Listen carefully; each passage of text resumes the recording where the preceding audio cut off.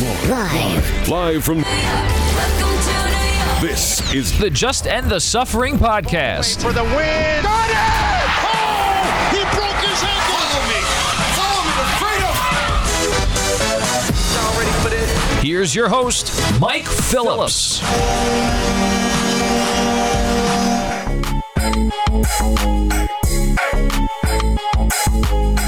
What's up, everybody? Welcome to today's episode of the Just End the Suffering podcast between New York Sports Talk and long-suffering fan. Your host, Mike Phillips. Got a good one for you today. For the first time since the very early days of this podcast, back in 2018, we are going to be talking some soccer here as the World Cup is here in November, thanks to the brilliant decision by FIFA to schedule a tournament held in the summer in Qatar. We're going to be joined by our soccer guy, Martino Fuccio. We're going to break down the World Cup, a big conversation about all you need to know heading into the tournament, how will the U.S. do, can France repeat, we'll break the groups down, talk about that with Martino in just a bit.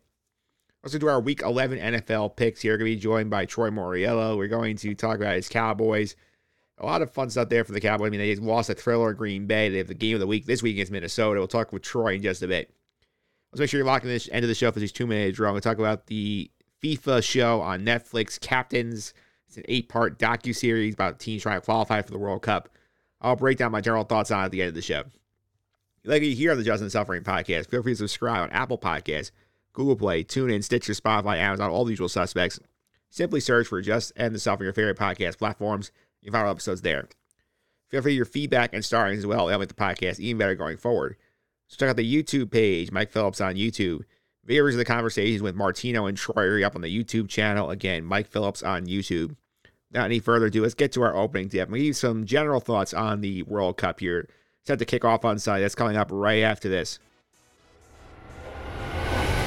3, 2, 1. Y'all ready for this? The opening tip. And here we go.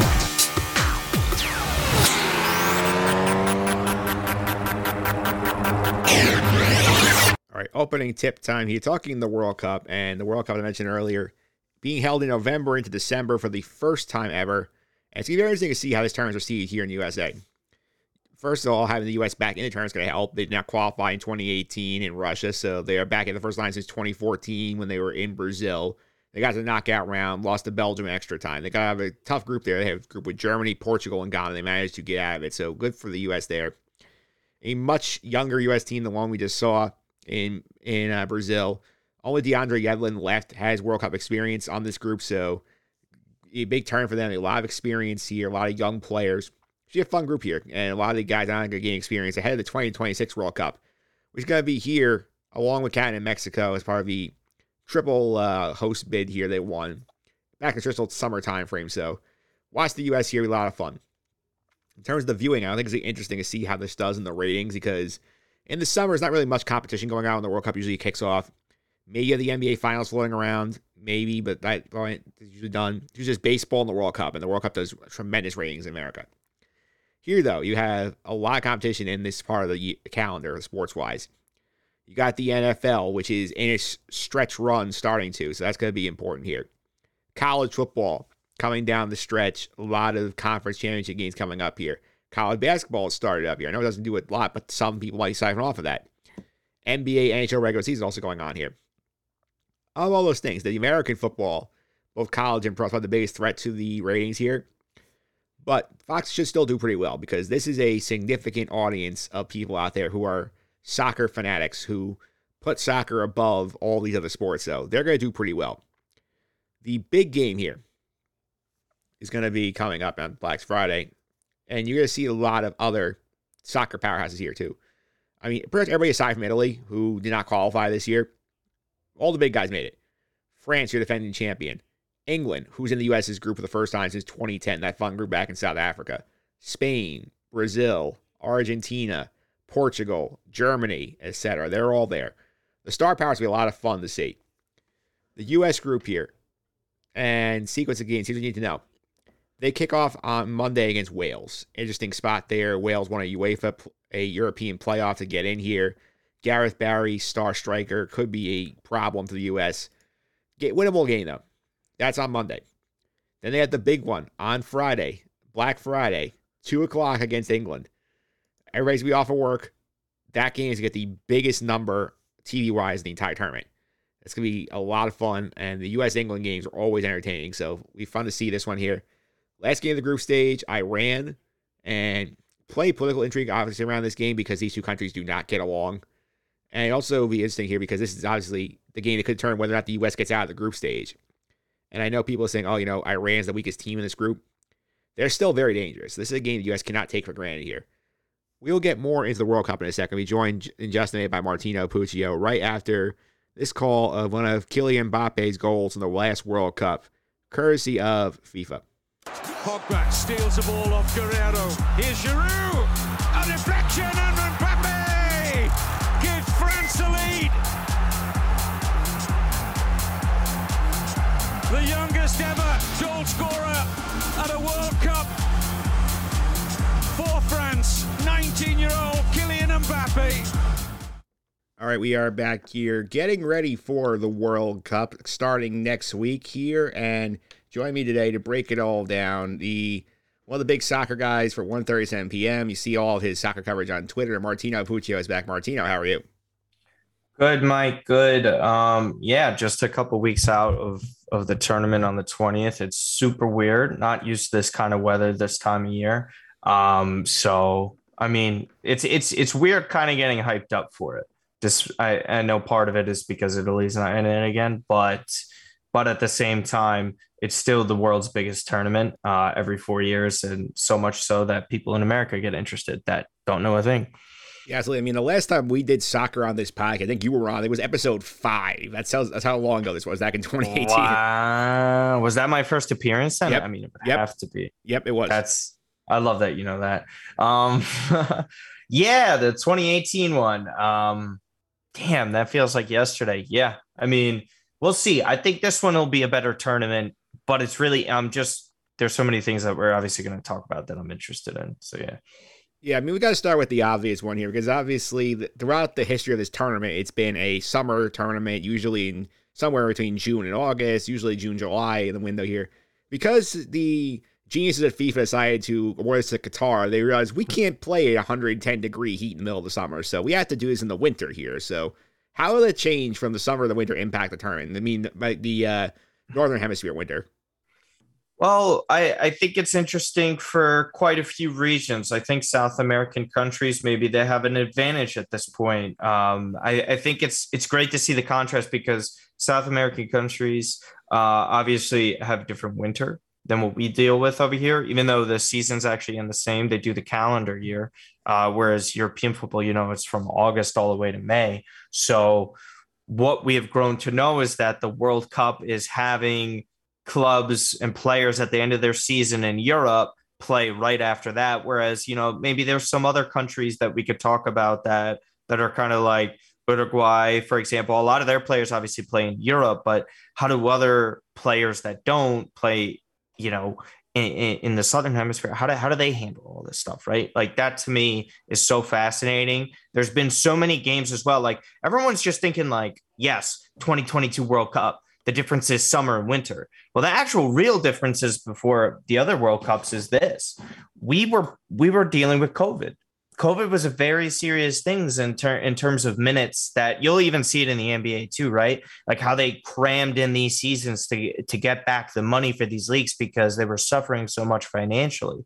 And that's what's happening in European football. You saw some leagues came back. France was one that didn't at the time because their winter was over with PSG. But you had so many other teams throughout these countries have these matches start up really quick again. Yeah. Did they have a break from March or right around like March 11th, which is my birthday, by the way? I just remember because the NBA shut down that day with Rudy Gobert. So like everything was pretty much shut down from then. And it went all the way till, basically late June in some places. Bundesliga started earlier, but it's been nonstop soccer/football since then. And then on top of it, all that was condensed and crammed into there, where we had a full summer this year, yes. But the difference is this. The first half schedule from where we were playing at the beginning of August, league started earlier in that August timeframe, and they crammed in a bunch of games all up to today. Today was the final Champions League group stage matches, right?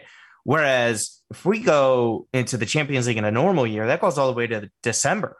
And then there's a ton of other league matches crammed in as well. There's at least 3 for multiple other teams, 2 to 3. So you're talking about all of that football. We've seen players already miss the tournament because of these injuries, right? Because they're cramming their bodies into it. Like France was the repeat winner. They don't have Pogba or N'Golo Kante. And then Matuidi retired. So their entire starting midfield that they thought they would have is now gone. They have some of the best depth, so they'll be okay.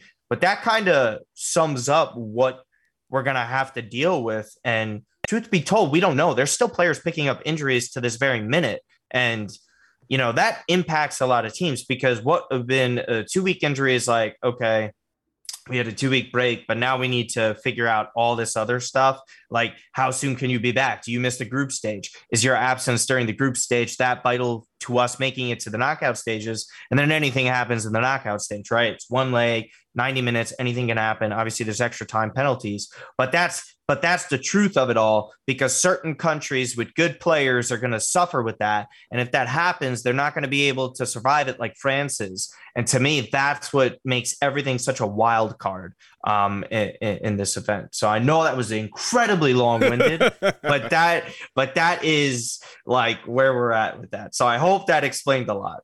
Yeah, definitely picked up a lot of useful information there. And I think obviously since this is a American-based podcast here, let's start with Team USA, because obviously they're back in the World Cup for the first time since 2014. They qualified back in March, the third place in the CONCACAF draw. So now they're got grouped into Group B in the draw here. So how does this squad look in comparison to some of the more recent teams we've had? Well, this is the youngest one that we've had. Experience is there. A lot of these kids have gone and won the Nations League, which is kind of like a second-rate tournament. But at the same time, they also won the Gold Cup, which is the equivalent of our Euro. It happens all the time. So it's not the craziest of victories, but they have won and they're very young. So that's something that's very important in my opinion. We have more players now on the U.S. men's national team squad that have played in Champions League matches. So the amount of players that have played or appeared in a Champions League match is higher than any number that the U.S. has ever had, which just for example is we're having guys play at the highest of levels and they're playing on pretty good teams. So that's great to see. There's still a bunch of injury question marks. Certain players like Christian Pulisic haven't been that great in recent months. He's been struggling, but when they play together at the national team, that third place seemed a little worrying for some. Greg Berhalter is a controversial figure because a lot of people thought that he got the job based off of nepotism. And when his brother was on the board of Team USA, there's so many factors into this that you don't know what you're going to get. There's quality, there's talent. I think that whatever happens in the 90 minutes, we're going to find out about them because we truly don't know at this level. Like you mentioned, we're talking about 8 years ago now. A lot of those players, if any, are gone at this point. And this is a new era for Team USA. I think it's a great precursor for what is going to happen when we host the tournament in 2026. Do I think we're going to be that great? That's it. We'll do that in another 4 years and we'll talk about this episode. But I think guys like Yunus Musa, who is such a top young talent that I love, like it's going to be X Factor guys like that. We're talking about teenagers, early 20s that are playing in big clubs in Europe. How do they respond to this pressure? And again, this group isn't as easy as some would think, but it's definitely one that they could get out of. It's not ridiculous. If you think we have problems, I mean, English fans will tell you all the drama going on with them. Iran, there's rumors that they're not going to be in the tournament and the Ukraine is going to replace them. I don't believe in that. And then there's obviously Wales with Gareth Bale, Aaron Ramsey, Daniel James. They've been in these tournaments. They made a pretty decent run in the Euros a few years back, but anything goes in the 90 minutes, you know? So I like their chances to get out. I don't think they win the group though, under most circumstances. I'd be kind of surprised by that. Yeah, absolutely. We'll talk about the group here for a second. They're in Group B, so they're going to be playing their first match is actually on November 21st here. So they have in their group, England was the top team top team in the pot. They have Iran was the AFC third round Group A winners. They're in here as well. And Wales is one intercontinental playoff to get in here. So in terms of this group, I mean, I've seen some people saying online, oh, this is kind of group of death-ish, because I know you said there may not be an actual group of death in this tournament, but what do you think about like this group as a whole? I don't think group of death is excessive. I think that could have been a biased comment. I'm not sure. I think this group has the ability to be dramatic, incredibly dramatic. In terms of the top quality, I don't think so. England has so many question marks. It's not completely out of the question we draw England. Anyone thinking otherwise, like, there is friction there, in my opinion. I think there always is for the American side of things. English always scoff at us. But again, in 2010, they love their chances. They love their team. Even though they had friction again, these are different English sides. They made the Euro final. They lost to Italy. They made it to a semifinal in 2018. Their paths were arguably very easy relative to the amount of competition. But again, you play who you face. That's why you do qualifiers and all that. Iran is very tough defensively. And the issue with Wales is just Gareth Bale being a one-time thing. Bang, bang, you're dead. Because this is one of the greatest impact players that has ever played the game.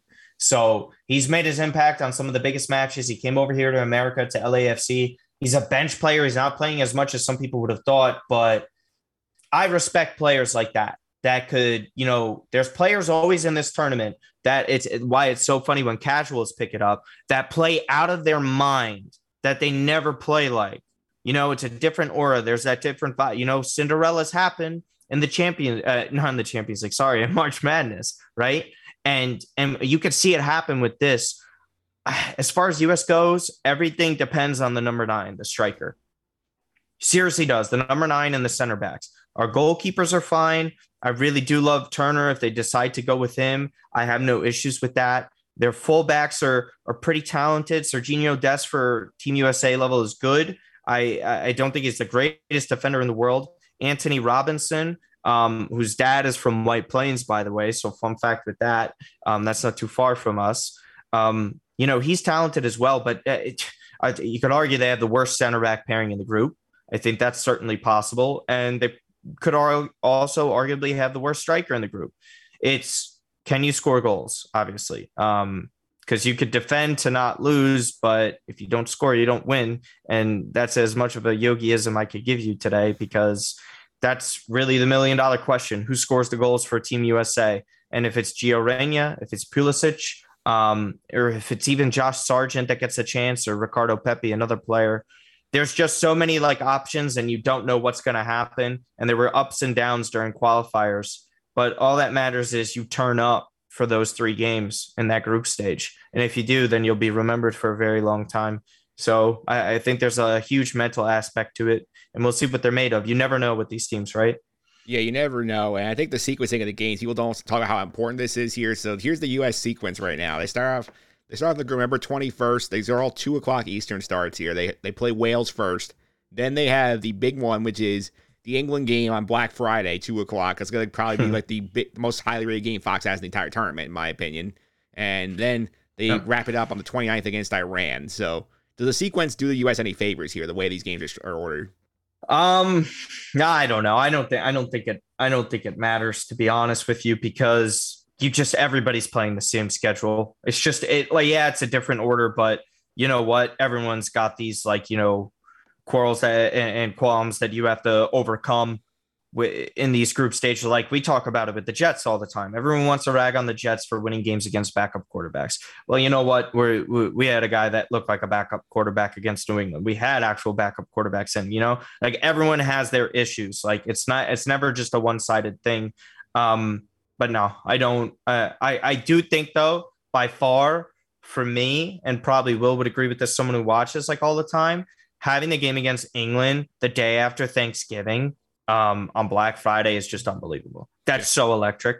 That's so funny. It's the one thing, you could have a PSA about that, telling people not to go out on Black Friday, stay in and watch football. Football could save lives of people who trample over other people, this is how we have to angle it. That's the coolest. That's just the cool one. I don't think anything else matters though. I just think it's really cool. That's just a side point. Yeah, that is very fun here. So obviously, before we get into some of the groups here, obviously You're defending France here. You mentioned at the top they have some injury issues here. Like, what do you think the chances are to like repeat? We haven't had a repeat champion in this in a long time. Yeah, there hasn't been a repeat since Brazil with Pele. Man, listen, I'll tell you what. They have, like I was mentioning earlier, they have the amount of depth that if you were to field their second team, you could argue they could win the World Cup. That's how serious it is. There's certain positions that they didn't have players in. Last time around, Karim Benzema was the Ballon d'Or winner. They rely on him to be the striker. There was a lot of issues with Deschamps. They had Olivier Giroud, so that upgrade is incredible alone. Tchouaméni and Camavinga play for Real Madrid, which is the biggest team in the world for club football, and they just won the Champions League. Camavinga was played a part in that.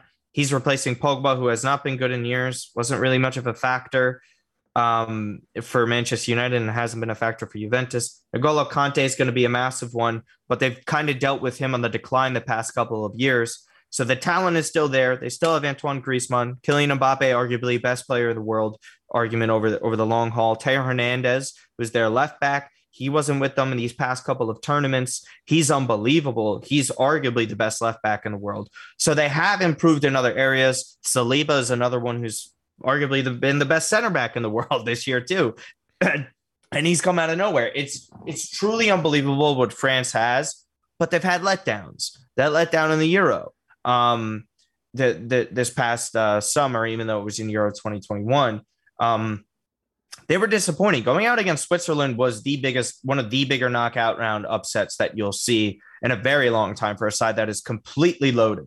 So you wonder if that comes into question. They did win the Nations League, which is, again, like I said, a second or third rate tournament. But at the same time, that's something you have to hang your hat on, that they still can turn it up.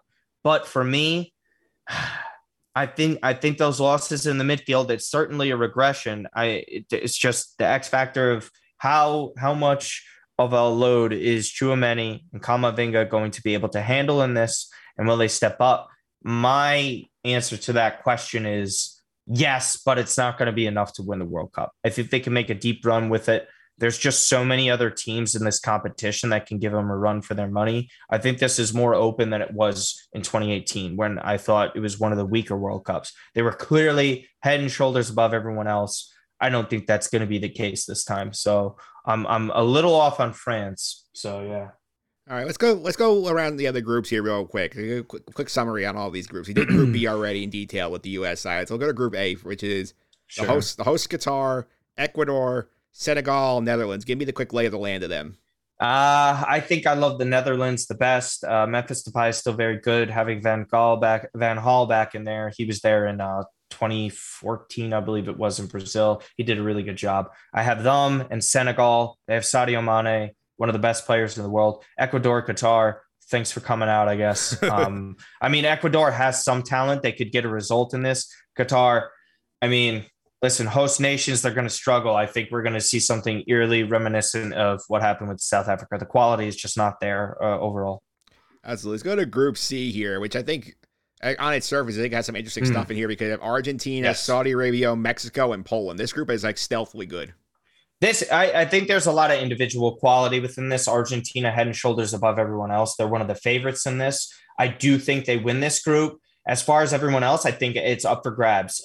Poland, are they going to be able to service Lewandowski? They have a bunch of like solid players. They have experience. They were disappointing in the Euro. I'm not sure if they turn that around. Mexico, really, really poor in a long time.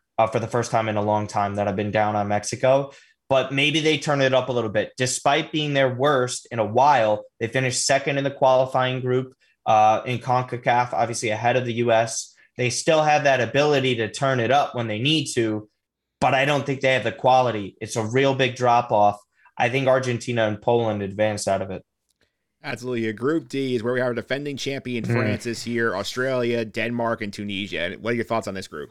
Wow, this is a sneaky good group. Denmark, I love them. Again, making it to the semifinal without Christian Eriksen when he had that scary cardiac arrest issue on the pitch. He's going to be able to play. I think he's able to make an impact on this. And Denmark's only better, man. To be honest with you, like the amount of quality they have within their side, they're just full on professionals. It's not so far-fetched if France struggles that Denmark can win the group, but I have them and France advancing. France just too much quality. Tunisia, really quality, sneaky good side. Maybe they cause some chaos. They could get a result or draw. Australia, I always respect, but they came through on penalty kicks. It's really just not a side that I see doing too much damage. But again, it's just the World Cup. You never know what's going to happen. Yeah, you never do. And Group E, I think this one, apart from Group E, I think this one's going to be a lot of fun. I mean, you got Spain, Costa Rica, Germany, and Japan. And we all know the big boys are Spain and Germany. And Japan, like people sleep on, Japan always seems to play well in this tournament.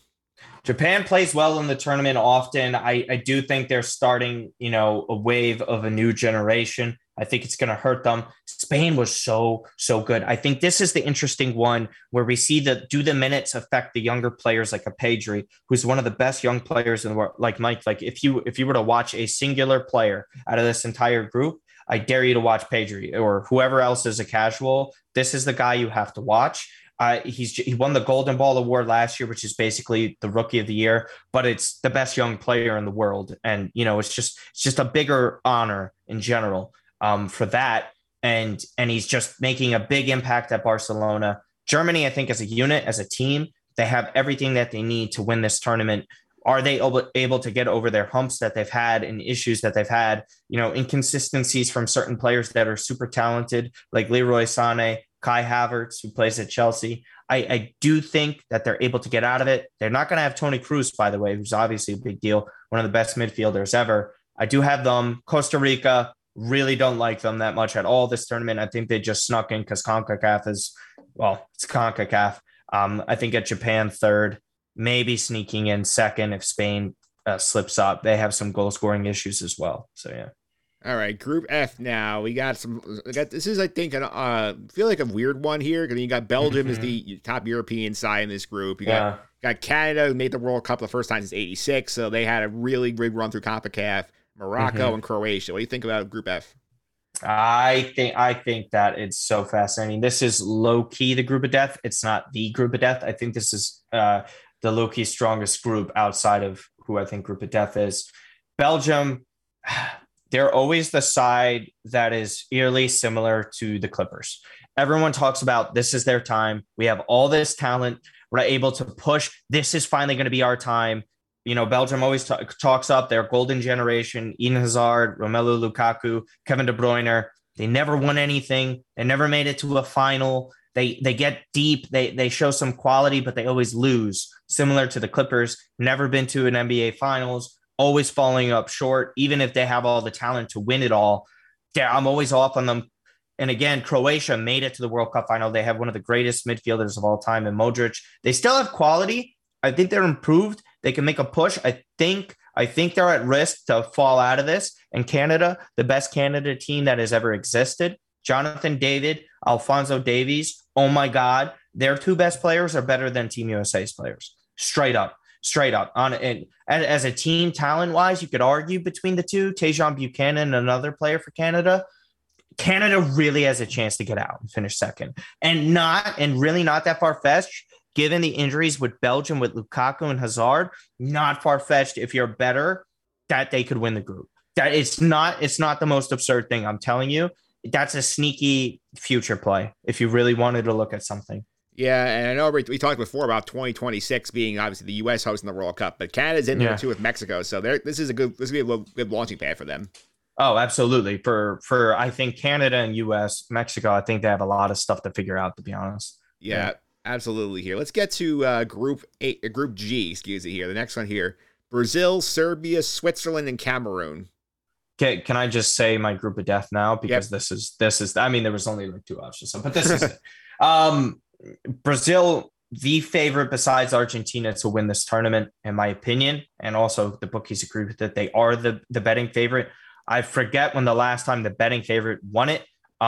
It could have been Brazil in '94. Don't remember. But we haven't seen one. Italy was not the favorite. Spain, I think, was the favorite in 2010 now that I think about it. But again, I was like 15. I was not betting it. So FBI, if you're listening. Again, Serbia, unbelievable talent. They topped Portugal's group in the World Cup qualifying. That's why Portugal had to go to the knockout stages for the playoffs. Switzerland obviously knocked out France. Unbelievable. What could you say about them? They always do well. Cameroon, one of the better African sides, obviously. Again, they're young, they're talented. It's really just something that they have the quality within their squad to beat any of these teams on any day of the week. That's what makes it so dangerous. That's why it's the group of death. For me, Brazil wins the group. They're so good. Having Neymar not be outside as a winger and he just focuses on creating offensively is so dangerous. And it's why they could win their 6th World Cup. We'll see what happens with them, but they're absolutely unbelievable. Serbia, Dusan Vlahovic, Sergej Milinkovic-Savic. I think they have all the quality that put it this way, they're everybody's favorite dark horse, Serbia, that I talk to, that people that bet on this tournament. So Serbia is the dark horse. I definitely think they can place second. I think they will. As far as winning, the only chance they have of that is if they beat Brazil. That's the only chance. Yeah. So, it's also ironic because I was looking up doing some research while you were into this group here that people forget about this, that Brazil, Serbia, and Switzerland were also all in the same group with the last World Cup too, when Brazil and Switzerland got out there. Yeah. I mean, it's pretty insane, right? Like that's why it's the craziest tournament in the world. Now I'm getting hyped up. I wasn't that hyped up at the beginning of the pod, like I was saying, because we're still 19 days out. But now you got me hyped up again. Yeah, absolutely. Our last group here, Group H: Portugal, American nemesis Ghana, Uruguay, and South Korea. What do you think about this group? Bizarre. This is like if Area 51 was a group. So weird. It's honestly it's so weird. Portugal, on paper, has all the talent in the world to win this tournament. And I don't know if they're even going to, like, if you told me Portugal didn't make it out of the group, I'd be like, not surprised, because they have the most stubborn manager in the entire tournament. Cristiano Ronaldo is in his lowest moment right now as a professional. I've never seen anything like this because he is the greatest, he's not the greatest. I will say he is the most famous athlete that has ever existed. And there's a lot of responsibility and pressure with that, on top of him being one of the greatest players and athletes of all time. It's his lowest moment. Does he show up? I am willing to bet that he does. Regardless if they play well or not, I think Cristiano Ronaldo is going to have a good World Cup, because I don't believe in betting against players like that in the biggest moments on the biggest stage. I can't do it. And Rafael Leao plays for them. He plays for my team. So he's amazing. So that's why. But seriously, it depends if Fernando Santos wants to stop effing around and be serious and play his best players possible. So yeah, that's what that comes down to. Ghana, again, coming in the knockout stages of the playoff rounds, out of AFCON. They have the ability to advance out of this group. Uruguay, listen, Cavani, Suarez, they're on the back end of their career. They're one of the greatest duos that I could ever remember as a striker partnership, one of the great all-time striking partnerships those two have internationally. Do they have enough left in the tank? There's some still pretty good players that play for Uruguay. I think they advance out of this. They're probably going to be second. South Korea, we'll see the injury. This is what I was talking about with Son in the Champions League. I haven't gotten any updates on it yet, so whatever. Sue me if I got this wrong. But if Son's not going to be there now, there could be that potential of him not in the group stage. This is one of those players. That's one of those impacts. They don't get out of the group if they don't have Son. If Son is hurt and he's out, Korea's done. I would be stunned. I would be floored. That would be the biggest upset out of any team advancing to the knockout stages, is South Korea without Son. So there you have that. Yeah, I was looking up also. I went on DraftKings, look at some of the group betting odds here. And I know your sleeper bet of Canada getting out of Group F. They are plus 1,000 on DraftKings, not even Morocco. So that would be a hell of a value play. Yeah, I mean, listen, it's all about value. I'm all about betting value. That's why that you and I always talk about that. That's how I bet futures. I think are like decent plus money values, like just something that's not out of this world, but the odds are decent. That's just the way I look at it. I'm a simpleton. I do it black and white, and it benefits you in the long run because it's so easy to overthink this shit. Oh, no doubt about it here. And obviously, for a lot of American fans who are going to be just tuning into this because they don't watch international soccer here apart from the World Cup, and then just come in for every 4 years and disappear again. Like, who are some players that should be keeping an eye on? Well, just Team USA players or overall, like who are the overall? Yeah. Overall, I would say Gio Reyna for sure for Team USA. So just like the American players, Gio Reyna and Yunus Musa. Midfielder, and Gio Reyna is an attacking midfielder, similar to what Messi plays. Obviously, Messi and Ronaldo, that goes without saying. Neymar is one of them. But some of the newer, younger generation, if you don't know some of these guys, which is it's so crazy to me, like saying it out. Like I don't talk to people who don't know these guys, to be honest with you. But Vinicius Jr., he's one of the best young players in the world in general. If you don't know who he is, he plays for Real Madrid. He scored the game-winning goal in the Champions League final this past May. And then again, on top of it, he starts for Brazil. He's like the next Neymar of the generation for Brazil. He's absolutely unbelievable. I would definitely 100% watch Rafael Leao. He's also another winger. He plays for Portugal. I think he's going to be helping them a lot in terms of creation in this tournament. Man, Pedri, another one, like I was mentioning to you, I already boasted about him, so I'll just re-mention him again. William Saliba, he's a defensive center back for France. If he gets the start, look out for that dude. He's unbelievable. And then I don't know, Senegal, I will say this. I love Koulibaly, center back for Chelsea. I think he deserves a ton of respect. I don't think he gets that much because of where he played in his club career and where he plays internationally, but they won the AFCON. Kalidou Koulibaly is one of the best defenders of the past 15 years. And I think if you wanted to eye watch and watch a player, that's someone that you should 100% look at. Like that's a guy that you just have to tip your cap to and respect. So those are pretty much all the players I would say that I love. And then probably Dusan Vlahovic again. Sorry for Serbia. Just a super talent of a striker caught with one of the worst possible teams as a fit. It's really kind of like seeing Andrew Luck with the Colts, like when they were doing him no favors. And it's like, it's not his fault. Everyone knows how good he is. So yeah, those are all those players. Yeah, right now we're going to obviously get a prediction here to see who's talking about winning this thing here. Look at the odds on DraftKings right now as of record date, which is November 1st here. So Brazil's obviously mentioned the favorite plus 400, Argentina plus 550, France defending champ plus 650, England plus 800, Spain plus 850, your top 5 sides here. Anybody else you're curious what the number for right now? I'm not heavy on anyone. I'm keeping it in that, 700 to even up to 1700 range. I know that sounds like audacious, but Portugal with plus 1700, just if they get it right. If they get it right, man, they could win it. And plus 1700, no one saw them winning what happened in 2016. It's not insane. I wouldn't do it. I wouldn't put my money there. I just don't think that's going to happen. But I've been saying Argentina.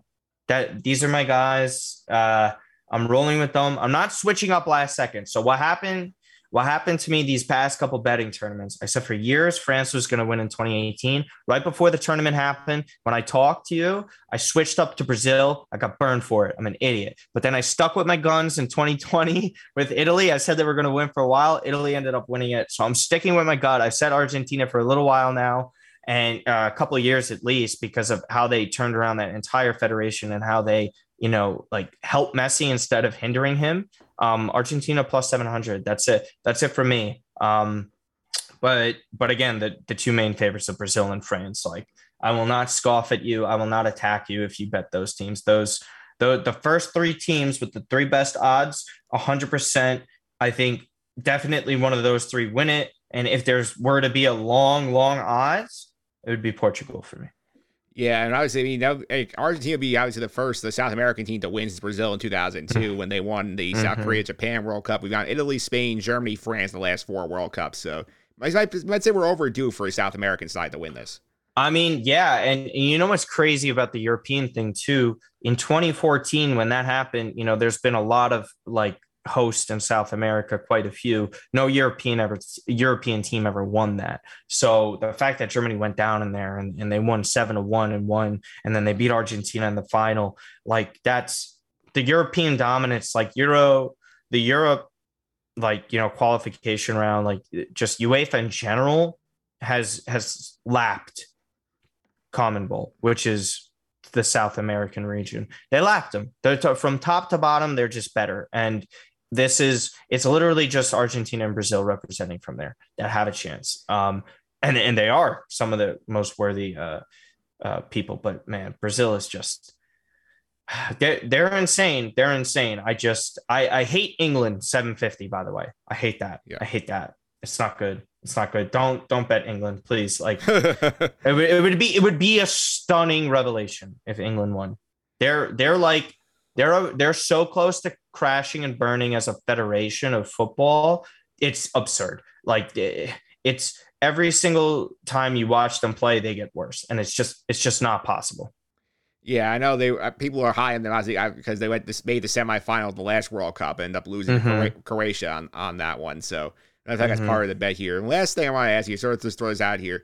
Is there a dark horse you see, like maybe making a run to the semis, getting clipped at the end by a better team? So there's a dark horse you see making like a really deep run?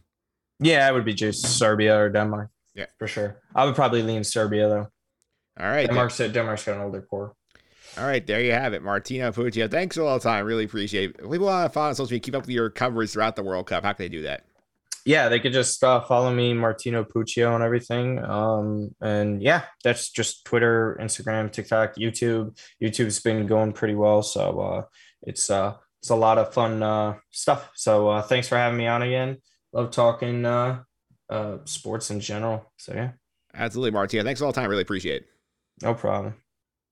Show me the money.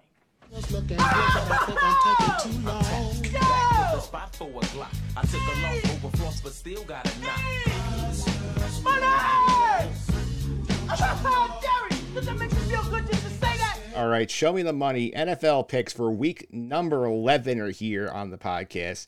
Joining me today to break it all down, he's the host of the Seeing Red podcast. You may know him better if you're watching the Carton Show as Troy the Researcher. Troy Moriello is here. Troy, how are you? Mike, it's a pleasure to be back. I feel like it's my first time this season kind of coming back of this podcast. So I'm happy to be back on with you.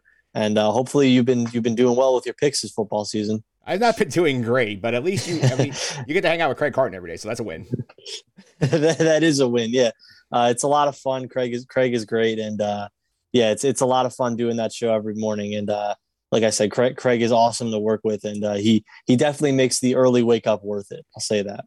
Yeah, if those of you do not watch the Carton Show on FS1 in the mornings, Troy's a researcher of that show. You'll see him on screen every now and then as well.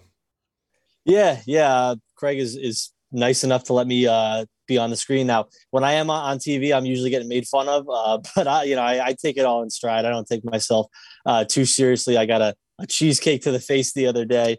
It is what it is. It's all in fun, and I know Craig is always having fun with it. So. Yeah, I'm very, very happy. You could definitely check out the Carton Show if you're looking for something new in the morning. We're on at 7 a.m. every morning. Absolutely here, and let's get to your Cowboys. Is the reason why you're here today, because the Cowboys played probably the most thrilling games of the week outside of the Viking Bill game in week 10.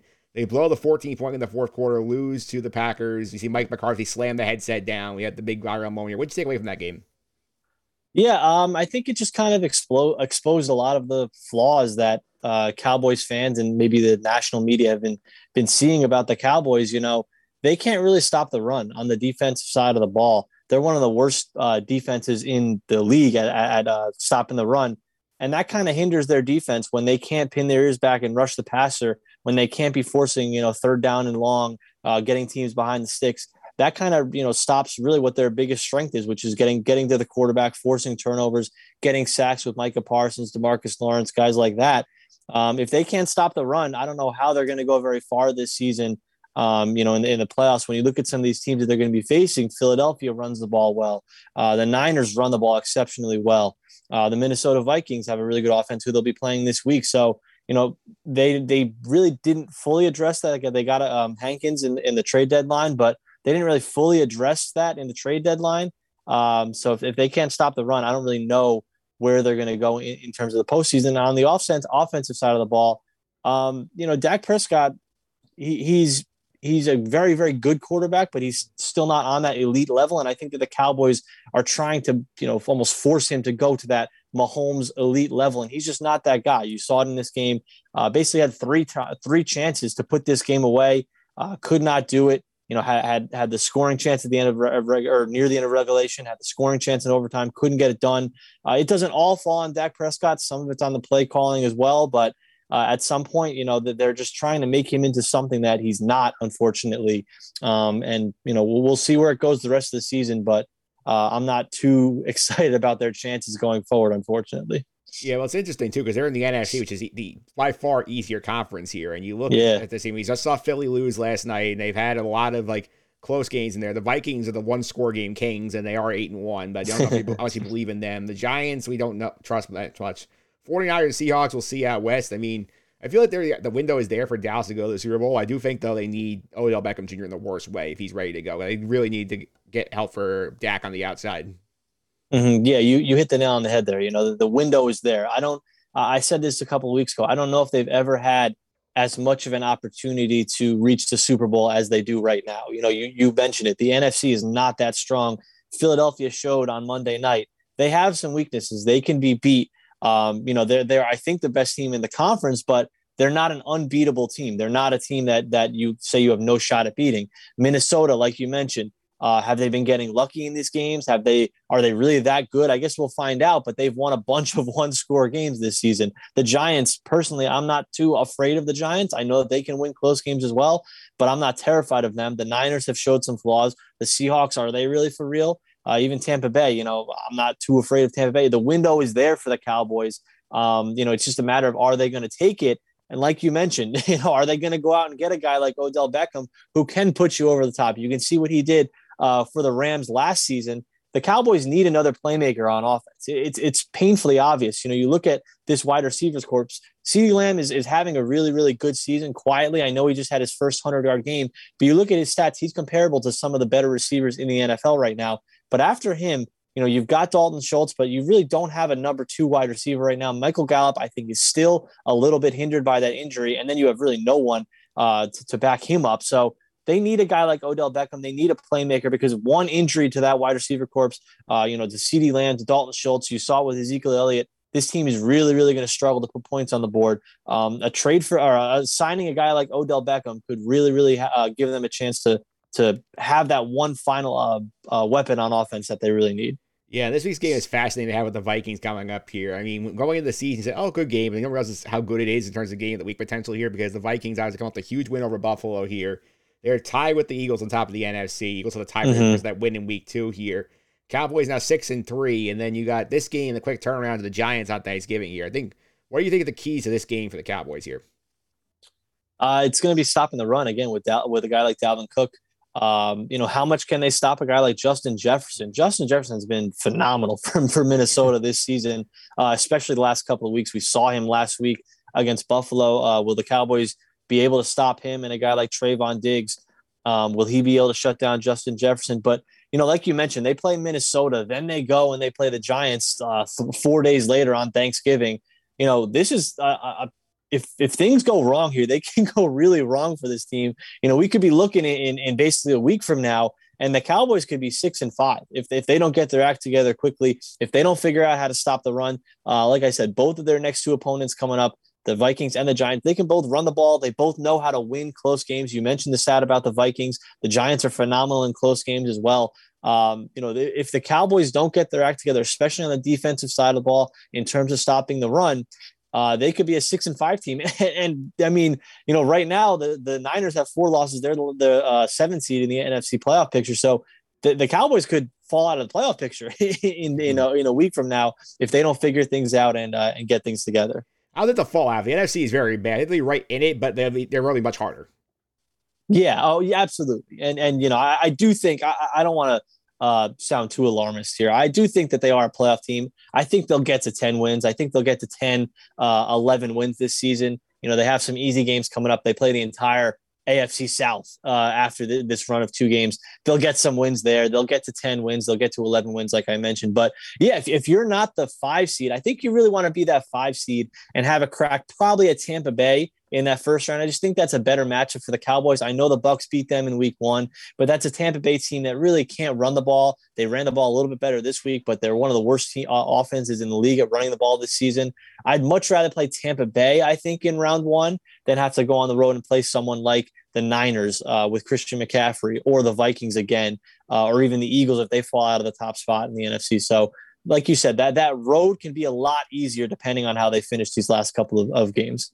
I absolutely can. Here, let's get to the picks, which is also why you're here this week. The great John Stanko joined me last week on the picks, and he went 1-2 on the week. You can see on the screen the YouTube version. I got the graphic up here of what's going on. I got he took the Steelers getting 2.5 at home against the Saints. They won the game outright. He took the Bears laying 2.5 against the Lions. They blew that game late. Yeah, the 49ers laying 7, won by 6, so 1-2 for Stanko on the week. Tough. I don't like any of these records right now. 14-16 and 13-17. Yeah, it's been a rough year for everyone. I feel like I don't think anyone is having a good year gambling right now. No, I mean so they were one. So again, Stanko 1-2. Team visitors is 14-16 on the year. I went 1-2 also. I had the Giants laying the 6.5 against the Texans. They ended up winning by 8, cover the number. I rode with Stanko and the Bears. They let us both down, so that's a loss there. I thought I was cruising with the Bills. They're up laying the 5.5. They're up 27-10 the fourth quarter. They blow that, so I lose that game outright as well. 1-2 for me. 13-17 on the year, also not great. Yeah. Like I said, it's been a rough year for everyone. Something's going on with the NFL this season. Yeah, and to make it worse, I had a parlay with like 4 picks on Sunday. I thought I had a good chance to like really crush this. I had the Giant one. I have all 3 of my picks plus the Steelers, and about like 345 on Sunday. I was like, oh, I'm gonna win big money, and then it was looking good. Yeah, and then once Fields with a pick 6, I cash out went way too low. So I was gonna ride it, and nothing happened. Yeah. The witching hour takes a lot of souls. It should be called the losing hour. You know, that's basically when bets are lost. Yeah. Worst hour of football every week, I would say. Absolutely here. And now let's get to the picks here. As the guest, you can go first. So where are you going with pick number 1? Okay. Well, you mentioned you guys both had the Bears last week. I'm going to take the Bears +3 on the road against the Falcons. I like what Justin Fields is doing right now. They seem to finally figure out how to run that offense for him. They're on the road against Atlanta, but Atlanta is not much of a home field advantage. I think that the Bears are the better team. The Falcons with Marcus Mariota, I don't think he's much of a quarterback. I think they're going to end up going to Desmond Ridder at some point in the next couple of weeks once they really fall out of it. So I'm going to take the Bears getting 3 points on the road. I don't know if they'll continue their hot run of rushing the ball, but I do think that they will be able to cover this number and possibly win outright. I did not take this game and get my full blessing on it because I feel like the Bears, they've been rushing it so offensively. Justin Fields breaking out. But the fact they're 0-3 over the last 3 games is very bad luck here. I feel like they're due to have one bounce their way. This Atlanta team is not very good. Exactly. They're playing so well over the last month, and they really don't have anything to show for it. I think this is their chance to finally get that. All right, where are you going with pick 2? Pick 2, I'm going to go with the Denver Broncos against the Raiders. The Raiders are just a team that's completely in flux right now, losing to the Colts last week. I don't think that coach is on the hot seat just yet, but he probably should be after that loss. Denver is another team. They seem like they're due. Can they really be this bad? They're favored by 2.5 at home. I'm gonna go with the Raiders or the Broncos. I'm sorry. I'm not incredibly confident about it, but I'm gonna take the Broncos at home over the Raiders, who are just totally dysfunctional right now. Yeah, I think if you were to take a side in this game, I think you are on the right side. This game I want no part of because this one's supposed to scare the hell out of me. Yeah, it's a scary one. I took a little bit of a swing there, so we'll see how it works out. All right, where are you going with the last pick of the week, pick 3? Yeah, pick 3. Another one that I'm taking a swing, I'll admit, but I'm going to take the Chargers. They're getting 6.5 right now. I think that's going to go up, though, as the week goes on. They're at home against the Chiefs in prime time. The Chiefs kind of own them on the road. If you look at over the last 10 years, I know the Chiefs have won 8 in a row on the road over the Chargers. I don't think the Chargers are going to win this game, but I just think they'll be able to keep it close. These two played that epic game in Los Angeles last year on Thursday Night Football. This is a primetime game as well. I think that the Chargers will be able to keep it close. I think that this is a type of game where you could see the Chiefs up by 15 or 14, 2 scores, up by 13, and you get a little backdoor cover with the Chargers late. So I'm going to take the Chargers getting 6, hopefully a little bit more as the week goes on. I'm going to roll with Justin Herbert and the Chargers. Yeah, for me, this is another one where I sort of stay away from because the Chargers are so banged up. Like, you see the path with them once they get past this game, their schedule gets much easier, but this is one I want no part of, so all the power to taking it. Yeah, it's a tough week this week. There wasn't a lot of obvious ones for me. Yeah, there was not a lot of obvious ones here. I'm going to go up now on the board here. Pick number 1. This is a one I do not understand why this team keeps getting disrespected. I'm going to roll with the Giants again, laying 3 at home against the Detroit Lions. And I get Detroit's won 2 in a row, but the Giants are 7-2. They find ways to win one-score games. Detroit has won 3 games. Their defense is one of the worst in football, and they're only laying 3. Something is fishy about that, but the Giants have earned my trust this year. I'm going to roll with them again. Giants laying 3 at home, pick 1. Yeah, I almost went with that one as well, and you said it completely there. The Giants, they've kind of earned our respect now in terms of Vegas kind of disrespecting them. I think you can trust them, and I think that's a good pick. All right, pick number 1. Pick number 2. I think this is a interesting spot here for the Texans because they are at home. They're getting 3.5 against the Commanders, who, short week, big emotional win over the Eagles, knocked off their unbeaten season. Now they go on the road, play a crummy team. This game screams Washington is going to come out struggling, and then they're going to end up needing to win at the gun with a field goal. And I have a hook, which is fantastic. Texans are spunky. They're not great, but they do play hard. They gave the Giants a lot of trouble last week where New York pulled away late. Give me the 3.5 of the Texans at home against the Commanders. I think this is going to be a letdown spot for Washington. Yeah, I like that. Big time letdown spot for the Commanders. Short week, like you mentioned. Texans, they're not bad. I mean, they're obviously, the record is terrible, but they are a frisky team. They can play with you.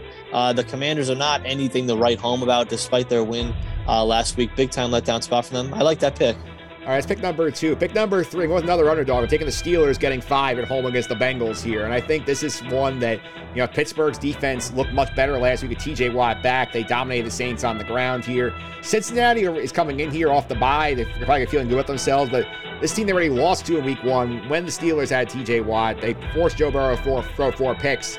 I think 5 is way too many in this game. I know that the Bengals probably going to win this game, but this is a game in Pittsburgh. I need to see Cincinnati do this in a spot where they should win. Their schedule coming up is very hard. I don't trust them to get cover that number. So I'm going to take the 5 with the Steelers at home, that last pick of the week. Yeah, Steelers are getting healthy now on the defensive side of the ball. Like you mentioned, they won this game in week 1. They caused fits for Joe Burrow, who's actually played very, very well after that point. But that is a lot of points, especially in a rivalry game like this. Again, another scenario where you could get a late score cut type of thing to get the cover for the Steelers. So I like that pick. Plus, Jamar Chase might not be back for this game. He's on crutches at the start of the week. So if he's back, he might not be fully healthy. And that would really hurt the Bengals' chance of covering his number if he's not there. Yeah, I like that pick a lot. All right, so to reset the picks for Week 11 here, I'm going to go ahead and get that one up here on the board. But obviously, I had the graphic made up here, so let me go ahead, pop it up.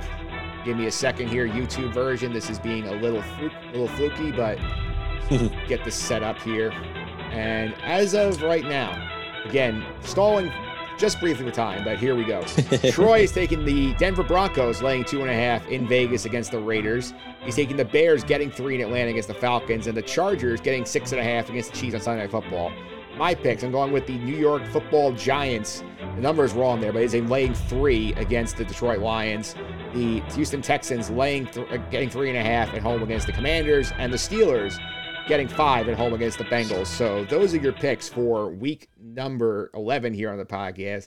Coming up next week on Thanksgiving week, short week here on the podcast. We'll be getting this one out here early, but everybody, Phil Frey is hopping on here, the big Giant fan. We're going to talk about that big Thanksgiving showdown next week. Yeah, that's as a Cowboys fan, I'm not looking forward to that Cowboys-Giants game. The Cowboys have a knack to ruin Thanksgiving for me basically every year since I was about 10 years old. So not looking forward to a massive division game against the Giants, possibly for playoff seeding and division seeding as well. I am dreading that game completely coming up on Thanksgiving. It's funny. I remember when the schedule came out, I did a little schedule breakdown with my buddy Nick Frey on the podcast here. He said, Giants Cowboys is going on here because the NFL thinks the Giants are going to be terrible, and this is the year to burn this game on Thanksgiving. And of course, now it's probably the best game of the day. Yeah, by far it's the best game of the day. I mean, Bills Lions isn't great. Patriots Vikings is okay, but yeah, I mean that's the premier game of the day, as the Cowboys often are, and they often come up short on Thanksgiving. So, like I said, I am not looking forward to that. going into the season, yeah, I thought it would be an easy win for the Cowboys. Now it's looking like they could have some trouble on Thanksgiving once again for what feels like the 15th year in a row. Although to be fair, go back to week 3, the Cowboys dominated them with Cooper Rush at quarterback. So with Dak Prescott healthy here, I think their chance is pretty good if they can, avoid anything crazy happening on Sunday against the Vikings. Yeah, and the Cowboys are the only team this season to beat the Giants in what's kind of been a close game. I know that game wasn't incredibly close, but they won it by 8. They're the only team this season to beat the Giants in a 1-score game. So, they can close it out. Like you mentioned, Cooper Rush started that game. I am more confident that Dak Prescott's playing, but you never know with the Cowboys on Thanksgiving. Rivalry game against the Giants. Who really knows, to be honest. Absolutely here. Before I let you go, obviously you're a big college basketball guy here. And we talked about this last year on the podcast, like Thanksgiving week, there's a lot of fun stuff coming up with college basketball in terms of like tournament and stuff like that. Anything you have your eyes set on, you want to watch in the weeks coming up? Nothing in particular. I'll be at the, I don't even know what it's called. I'll be at Barclays Center for the St. John's tournament there. They play Temple on Monday night and then could potentially play their old Big East foe Syracuse on Tuesday night if they can win next week. But yeah, I'm just looking forward to all of it, man. It's fantastic having college basketball back. I know not everyone's into it at the start of the season, but it feels like Feast Week is when we kind of like first get our first, look at some of these teams. We do have the Champions Classic coming up tonight, a couple of big games, but yeah, I'm just looking forward to all of it because this is when you start to really like get that feel of college basketball. Then you get some big games in December before we roll into conference play. So just looking forward to sitting back and enjoying all of it. Yeah, I mean, I'm looking forward. I think the Phil Knight tournaments out in Oregon here. Yeah, those both are loaded. Yeah. Yeah. I'm trying to pull up right now the teams here on the legacy side. You got Duke in here, Florida's in here, Gonzaga's in there, Purdue, West Virginia. That's a loaded one on that side. But there's also another tournament like Michigan State's in there, the Kansas is in that one too. So there's a lot going on. Yeah, and Gonzaga and Michigan State playing that game on the aircraft carrier. I love those games. Always been a big fan of those. That was a fun spectacle to see on Friday night. Yeah, invitational side, I have that one pulled up right now too. It's Alabama, Iowa State, Michigan State, North Carolina, Oregon, Portland, UConn, and Villanova. Yeah, and Villanova has not looked great so far to start the season. They lose to Temple, and then they barely beat Delaware State the other night. It's going to take some time for them. Oregon's another team that suffered an upset loss over the weekend, so it's going to take some time for those teams as well. But again, like it's just fun to see how these teams react to playing legitimate, NCAA tournament competition in November. Obviously, it doesn't really mean anything in the grand scheme of things, but it's kind of like a little glimpse into who's for real or who may be for real and who is maybe a pretender down the road. Yeah, one more game I'll throw out here for the audience looking for early stuff here. If you're not into that Chiefs-Chargers game on Sunday night here, Sunday night in Spokane, 7:30, Kentucky at Gonzaga. That's going to be huge. Oh, wow. I did not know that was Sunday night. Okay, well, that's a big game. I will definitely have that one up. I may be flipping back and forth. I'll be watching Chiefs-Chargers, of course, because I got to be sweating out my Chargers pick. But, yeah, I'll definitely be either have the two TVs up or I'll be flipping back and forth to that one. Absolutely here. Troy, thanks a lot. I really appreciate it. If you want to follow you on social media, how can they do that? Give us some of the stuff you're doing. Definitely, yeah. You can check me out on Twitter at Troy Mauriello, Mauriello is that last name. Yeah, like you said, if you're a St. John's basketball fan listening to this, I still do put out some content. I'm planning to put out some content about the Red Storm men's basketball team later in the season. So definitely check me out on Twitter for all of that. Yeah, I feel like the Twitter's probably the more obvious place because Troy might decide to go live as opposed to like just doing a podcast. So. Yeah, exactly. So yeah, I've been doing those over the past couple of years, these, live streams after games. So once Big East play gets going, might get a couple of live streams going. So definitely follow me on Twitter if you're interested in St. John's basketball. All right, Troy, thanks for all the time. Really appreciate it. Thanks, Mike. The 2-minute drill. All right, 2-minute drill time here. I want to add some more soccer note here to the podcast. You'll stick with the soccer thing in the 2-minute drill. I'll give you some thoughts on Captains. It's an 8-part docuseries from FIFA and Netflix. It shows the captains of 6 teams who tried to qualify for the World Cup. Obviously, this is filmed earlier this year. They edited it together, got it out late last month. We also have some big names in the group of captains. He's spotlight here. Obviously, the two biggest, Thiago Silva from Brazil, Luka Modric of Croatia, who, spoiler alert, made the World Cup. But we also spent some time with teams from Lebanon, Gabon, Vanuatu, and Jamaica. This series does a good job sort of showcasing the lives of these players, a lot of their backstories, how they got into the game of soccer, how the game of soccer is viewed in their countries. I think that's a very interesting insight, especially for a country like the U.S. where soccer is not the most popular sport. Seeing how big it is in a country like Lebanon, see how big it is in Gabon. I think that is very interesting to see. We got some Hard Knock style footage behind the scenes, some of these matches, the qualifiers. That's a lot of fun. I think that's cool. I think what does make this series unique is they spend some time with teams. They're not just soccer powerhouses. Obviously, the headliners here is obviously the Brazil and Croatia sides because they are the headliners. They have the two biggest names in the dock, and they are going to be sort of the headliners, and people are drawn in by them. But seeing some of these other teams, seeing how Vanuatu had to go qualify in Qatar to try and make the World Cup, and now get a COVID outbreak, that's compelling. Seeing how Lebanon is trying to deal with soccer, bringing unity to their war-torn country, it's very interesting because you stretch also a long time where Lebanon had to play a lot of games on the road because it was not safe to host games in the country. That was interesting. Seeing how Gabon's captain, who was born in France, could have played on the French team in 2018 that won the World Cup. He opted to try and play for Gabon, which is where his family is from. Try to help them qualify for the first ever final instead. That's also very interesting. The episode's not that long either. Honestly, about no more than 40 minutes. You can do a quick binge ahead of the tournament on Sunday. I highly recommend it. I think it's a lot of fun. I would recommend checking out Captains if you want to get into that soccer mood. And with that, I want to end the show for the week. I want to thank my guest, Martino Puccio, for spending about half hour talking about the World Cup. A lot of fun there. Also want to thank Troy Morello for doing our Week 11 NFL picks. You want to look at stuff like this podcast, including my look at when the NFL could give some primetime love to the Jets and Giants. Remember, these teams are both in playoffs, and they've not gotten much national exposure. Check out the blog over at justonthesuffering.wordpress.com. Check out the Sky Guys podcast for the Andor coverage. A lot of fun here. Episode 11. We only have 2 left of Andor in the season. You want to get that podcast as soon as it's released. Get on the Sky Guys podcast. It will not be in this one until the weekend. So, again, Sky Guys podcast, you want the Andor coverage. You can also follow me on Twitter, mphillips331. That's MPHILIPS 331. And that's going to do it for this week's show. Coming up next, we're going to talk a little bit about the Giants here. Big Thanksgiving game against the Cowboys and some NFL picks and more. So you have a better week than Raiders fans.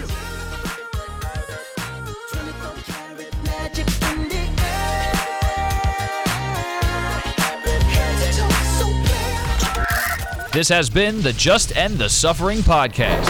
I'm out.